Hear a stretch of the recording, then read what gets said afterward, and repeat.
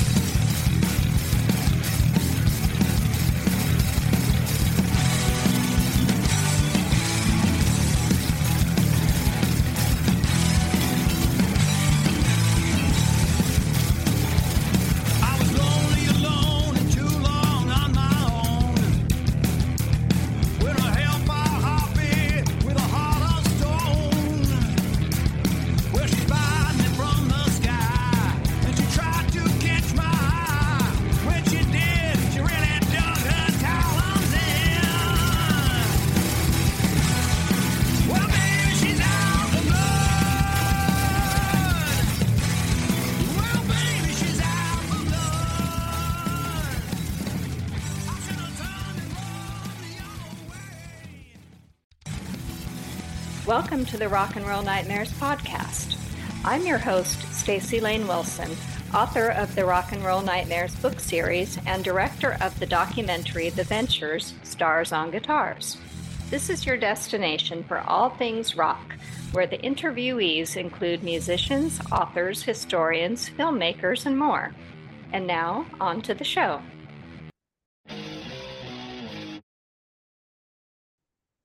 My guest today is Andy Cahan, the self-proclaimed most famous musician you've never heard of, and the one-man wrecking crew. He is a keyboardist, producer, arranger, session, and touring musician who's performed and been in the studio with Jimi Hendrix, the Turtles, Little Richard, Harry Nilsson, and Ringo Starr, to name only a few. Andy has written his memoir, The Most Famous Musician You've Never Heard of. So we're going to talk about that and more. Welcome to the Rock and Roll Nightmares podcast, Andy. You're welcome. I mean, hello there. I'm happy Well, to thank be you. here. We're a little backwards here, but first of all, I'm glad to have read that you survived meeting John Bonham. Oh my gosh, that was absolutely wonderful. Would you like me to tell you what happened? Absolutely. I'm a huge Led Zeppelin fan, so any story about John Bonham that I might not have heard before, I want to know. Okay, well, the year was 1968, and I was playing the Baldwin electric harpsichord, going through a Hammond Leslie speaker with Dr. John the Night Tripper in New York City at a nightclub called Steve Paul's The Scene. And I was on the road with Dr. John. We played in New York, and we played the Toronto Pop Festival, and then we played a bunch of gigs in LA, like the Roxy and you know, the Whiskey and all that stuff. Yeah. But so in New York at this gig, backstage was Eric Clapton and Ginger Baker and John Bonham and Booker T, you know, from Booker T and the MGs. Nice. And so Dr. John invited John Bonham and Booker T to come up on stage and play some music. So there I was on stage with John Bonham and Booker T and Dr. John, and it was completely amazing. I was only 20 years old at the time. Wow, yeah, that must have been really something. Of course, he was not as famous as he would eventually become, but still the talent must have been quite apparent of all of you on stage at that moment. Yeah, it was really incredible. Goosebumps. A lot Yeah. good stuff. Your book, the most famous musician you've never heard of, which I'm sure the book will change that. But what was your initial inspiration to write the book, and what do you hope readers will take away from it when they're done? Well, I'm a pack rat, so I saved everything. I saved all the contracts, letters, postcards, stickers, posters, albums, T-shirts, hats. I just Wow. saved everything from my career. And then I just, I was going through my archives and I said to myself, oh my God, look at all these people that I worked with. I should put out a book. So I scanned everything. And then it took me 4 years and I put together this 345 page, uh, 8.5 by 11 coffee table book, and it's wonderful. I've been getting incredible reviews, and I'm very excited about it. It's doing well, and it's a lot of fun to read. And there's photographs that nobody's ever seen before of all the celebrities, and great road stories. So it's really full of entertainment. Absolutely. Yeah. Yeah, so I'm curious to know. I imagine that all that stuff that you have squirreled away did as you were going through it and scanning it, that must have jogged your memory for the writing process and the text parts of the book. But did you also keep journals or a calendar, like notations in your calendars, or did you go back and interview friends and family, or how did you put that part together? Yeah, I saved all my week at a glance calendars from Nice. 1968 or whatever it was. It was I think 1965. I had calendars and I saved every single one. So I was able to, look at who I was with and their phone number and what I was doing and everything. So it was quite amazing. And a couple of people's names I Googled to see what they're up to these days. It's very interesting. There was a one guy named Alfred Delantash, Wow, yeah, who that's a unique name. I know, and he had a Corvette, and I had a VW bus, and he wanted to take his girlfriend on a camping trip with my VW bus, and he traded me his Corvette for the Wow. VW bus. But to make a long story short, he had a Hammond B3 in his basement, and his father owned a airline company. So he had eventually started his own rock star airline company where Huh. he would, like the Rolling Stones or all these big acts would use his airplanes. And then he got into dealing cocaine. Then he got busted, put into jail, and then he died. Wow. Sounds So like there needs to be a book written about him. yeah, well, I didn't put that in the book, but that's just some of the stuff that I Googled, looking up these people's names from the past. Fascinating characters. Well, I mean, there really are a lot of funny, zany accounts in your book, and you do sort of tease in your description. And I want people to buy the book, so I don't want to reveal too much.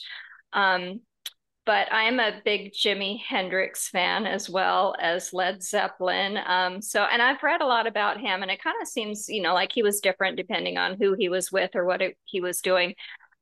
So what was he like when you jammed with him? Oh my God, he was a sweetheart, Good. I'm bashful, glad to hear that. shy, bashful, shy sweetheart. He was very mellow. It's really funny. I was working for a record company called Pulsar Records, and on the label was Dr. John the Night Tripper, and also Graham Bond, who had the Graham Bond organization in England with Ginger Baker and Jack Bruce before they joined Eric Clapton. And so Graham came to the United States and started recording a new album. And my job at the record company, I was a gopher. And I would drive the musicians to the studio and take photographs and go get coffee and do all that stuff. So Graham said, we have a jam session today. Bring your harpsichord and it'll be a really cool jam session. So we went to the studio, TTG Studios in Hollywood, and Mitch Mitchell was setting up the drums, and Lowell George from Little Feat was playing the flute, and Jack Cassidy from the Jefferson Airplane was on the bass, and Graham was on the Hammond B3, and I was on the harpsichord. And then Jimi Hendrix walks in with two blonde chicks, one holding his one holding his amplifier and one holding his guitar. And Wow. he's Nice and he's roadies. unbelievable. And then he set up right next to me, and we played the blues in A, and it was like goosebump. It was like unbelievable, amazing, really, really an amazing jam. And then the greatest part of the recording session was at the end. Jimmy stood in the corner of the studio and lit up a joint, and then he waved me over. He said, "Come on over."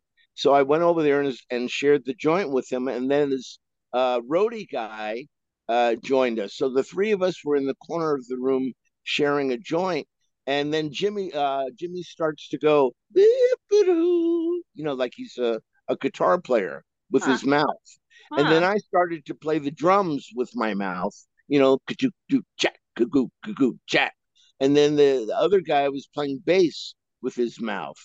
So we were doing a power trio jam session with our mouths while we were standing in the corner of the room smoking a joint. So that was really hilarious. That is a very unique experience, and what a great memory to have. And just like your book has so many neat stories. And then I want to fast forward several years that you also worked with Billy Bob Thornton, and I'm acquainted with him. He recorded an album with my dad's band, The Ventures, and he's also in my documentary, The Venture Stars on Guitars. And he's another person who seems a little unpredictable personality wise. I have nothing but great things to say about him. But what about you? What was your experience with him? Oh, that was amazing. Good, Yeah, really, really good vibes. The guy was a genius. I mean, he is a genius. indeed. Uh, did you ever see the movie Sling Blade? Yes, I sure did. Well, he told me that he wrote the movie uh, with his son sitting on his lap. So he had a yellow note legal pad, and he just hand wrote the entire movie with his son sitting on his lap. And Howard Kaylan, the lead singer of the Turtles, was invited by Billy Bob to finish recording the album that I was co-producing with Howard. The album is called Dust Bunnies, and so we recorded in Billy Bob's basement. Now it's a really great story about this house that Billy Bob lived in. It originally belonged to Cecil B. DeMille, and it's on Roxbury Drive in Beverly Hills. Yeah, And during that's where they recorded the album with the Ventures.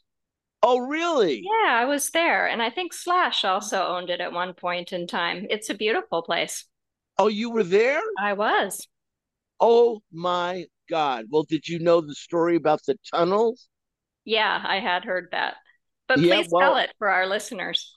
sure. That's wonderful that your dad was there. Anyway, Cecil B. DeMille during Prohibition built a tunnel underground from a storefront in on La Cienega Boulevard underground to his home in Roxbury Drive. So all the movie stars and celebrities would go to La Cienega Boulevard and take the tunnel to go to Roxbury to the basement where the studio is now, and that's how they did it. But uh, uh, Cecil B. DeMille sold his home to Roger Corman, and then Roger Corman sold his home to Roman Polanski, and Roman Polanski sold the home to Slash, and Slash built the studio, and then Billy Bob bought the home from Slash with the studio already built. So that's the story of that. Pretty amazing. So there's a lot of that kind of going on underneath the glitz and glam of Beverly Hills and Bel Air and all those places. Boy, that is so amazing about your dad that he was with Billy Bob doing that project. Yes. Yeah, the music was never released, unfortunately. But when I talked to Billy Bob for the documentary, he said, I still have it and I'm going to release it someday. So I would love to hear it. I actually got to listen and watch it being recorded, and it was fabulous. So hopefully someday he will do that. Oh man, that I look forward to hearing that. That sounds wonderful. Yeah, I really like his singing voice and the Ventures backing him up. It was really magical. So hopefully he will do that. And, speaking of music magic, throughout the decades that you've worked in the music business, you've seen and weathered a lot of changes. I mean, you've been through psychedelic music, folk, proto metal, glam, and, what's now called classic rock, punk, disco, new wave. Is there any genre in particular that surprised you, or maybe one that you didn't expect to catch on, or tell me about that? Well, I always loved the Beatles. Were the reason I took up the career of being a musician. I mean, I used to love classical music, and then the Ed Sullivan Show and the Beatles came out, and I wanted to become a Beatle. So that whole British invasion and the Beatles and the Stones and the Kinks and the Zombies and the Beau Brummels and the Dave Clark Five and all these great British music. So I was really, really into that. And then, of course, when disco came along, I really didn't like that. A lot And of then, rockers didn't like yeah, that. and then I always loved reggae. Always loved reggae with Flo and Eddie. The Turtles. We would sit in their office and listen to Bob Marley all day long. It was, uh, one of the best. I love reggae, and so the electronic music and all that other stuff didn't really do anything for me. I'm sort of stuck in the '60s. But the I'm, so I'm, the I'm organic, you like the more organic sound of real yeah, wooden instruments, right? exactly. I don't like, even though for 12 years I was a demo doctor and I programmed and sequenced music for singers and songwriters. I still uh, really don't like programmed, sterile, perfect tempo music. I like natural, real, earthy musicians instead of programmed. Yeah, it's got Really, to have the really, personality of the human being playing it. yeah, yeah. So what? I'm sorry. In the Ventures, what instrument did your dad play? He was the rhythm guitarist, Don Wilson. Wow, that is so cool. I think so too. Yeah. Yeah. Yeah, The because Ventures had a lot of great session uh, musicians come in too. Leon Russell performed with them. And yeah, like yourself, weathered they a lot of changes throughout the decades. Well, they were a completely brand new thing, surf music. I was in New York, and my band was playing all the surf tunes. The Even in Jaguars. the Jaguars, right? We had Fender Jaguars, and we played Yes. all the Venture stuff, practically everything from their first album and second album. Unbelievable. Yeah, that's my mom on the Walk Don't Run Volume 2 album cover. Oh wow, that is so Yeah. cool. Yeah. Boy, that is so wonderful. I'm really honored to meet you. And I'm honored to meet you too. And you have played with just about everybody who's anybody. And I'm wondering if there's any band, throughout the years that you wanted to play with, but you never got the chance to, or if there was like a missed opportunity. Well, ideally, I would love to be in Paul McCartney's band.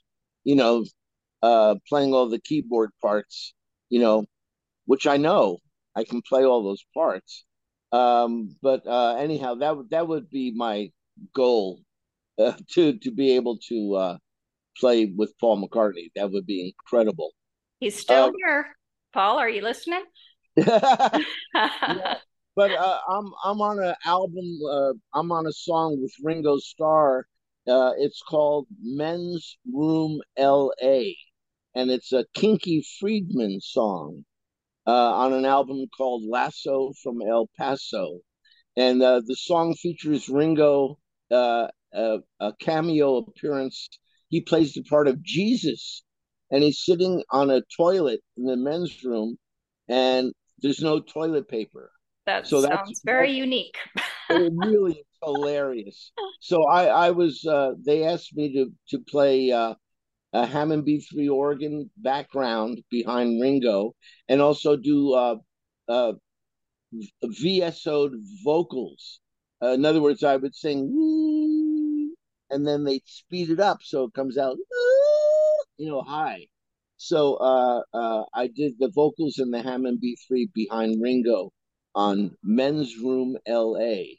And then, of course, later on, around 91 or 92, uh, Harry Nilsson brought Ringo Starr over to my house, and we recorded some children's stories that Van Dyke Parks and Harry and I were going to do the music to. But then Harry passed away, and that never came to fruition. That is such a tragic story about how Harry passed away after his manager bilked him out of all that money. Such a genius Yeah. musician. When you talk about geniuses, Harry truly was. How did you meet him? And tell me a little bit about your collaboration with him. I know it's covered extensively in the book, but I'd love to know more about that. Well, Flo and Eddie had a radio show, K Rock, in New York uh, after Howard Stern in the afternoon. So they had a Alice Cooper, Clarence Clemens Oktoberfest 1989 at Universal City Studios in Hollywood there, and there was 40 radio stations from all over the country with their little satellite trucks, and they had tents. So each station had a tent and the satellite truck, and all these celebrities would come and be interviewed by all these stations.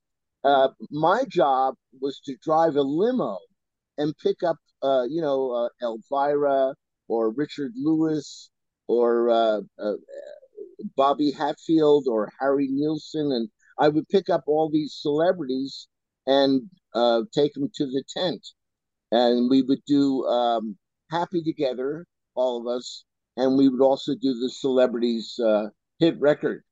So I picked up Harry Nilsson, and I was freaking out because I told Harry, I picked him up in the limo. I opened up the back door, and he says, "No, no, no, I'm sitting up front with you." And so we sat on the 405 freeway in traffic, and he proceeded to tell me all these amazing Beatles stories and stories about Keith Moon and Mama Cass.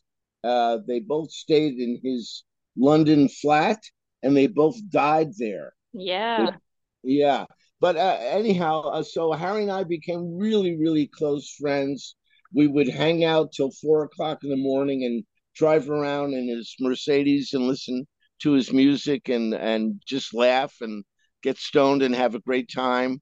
And I recorded 35 songs with him in my living room. And unfortunately, he passed away, and his estate, never officially released the music. But if you Google it, you'll hear on YouTube and stuff. There's a bunch of the demos that I recorded with Harry. So that was an amazing time. He even invited Jimmy Webb over to do a song. So it was just amazing hanging out with Harry, because he took me to Joe Walsh's house and Timothy Leary's house and Bill Martin's house and all these amazing celebrities. So that was really wonderful. That is incredible, Andy. Yeah, it really, really is. Um, well, I'm gonna close with my favorite question. Yes, What is your own personal rock and roll nightmare? a good nightmare. Well, we were the Turtles went to Australia to tour, Flo and Eddie and the Turtles, and our first stop was Toowoomba, Australia. And it was way, way, way out in the sticks, way out. And it was our first concert on this, 2-week tour of touring Australia. So we go to sound check, and there were like 9 people on the crew, the lights and the sound and all that. And so we did our sound check. Then we drove back to the hotel and had dinner and got ready. And we went back to the venue to go play our concert, and nobody showed up. Not one person showed up. It was so we played the concert to the 9 people on the crew, and that was a nightmare. That scared the hell out of us because we didn't know what to expect for the rest of the tour. So luckily, the rest of the tour was all sold out and booked. But it was that one city, Toowoomba, that really scared us. We didn't know what was going to happen. So that was a nightmare for sure. I guess it's best to get the worst out of the way first, huh? Yeah. Can't get any worse from here. Oh man. Yeah. Oh, well, what's the best place for our listeners to find and follow you online? And where is the most famous musician you've never heard of, the book sold? Well, all you have to do is Google the most famous musician you never heard of. If you just Google it, the website that my editor, Jeff Tamarkin, built a website called Best Classic Bands. And so if you Google the most famous musician you've never heard of, it'll take you right to that website, and you can read a sample chapter with Harry and Joe Walsh and Timothy Leary and Ringo and stuff. And then you have an opportunity to order the book directly from me, autographed, or you can order the book from Amazon. It's available autographed or not autographed. Brilliant. Well, thank you, Andy. I really appreciate the opportunity to speak with you and get to know you a little bit better. And I recommend the book highly, and I hope that a lot of people read it. Well, thank you so much. I'm very grateful. It's a pleasure to talk with you. This concludes another episode of the Rock and Roll Nightmares podcast. Remember, there's a book series too. All the books are available in paperback, ebook, and audio via Amazon or the Rock and Roll Nightmares website. That's ROCK-N-ROLL-Nightmares.com. Our official theme song is She's Out for Blood by Fuzzbuster, founded by Lars Cabot. Thank you for listening.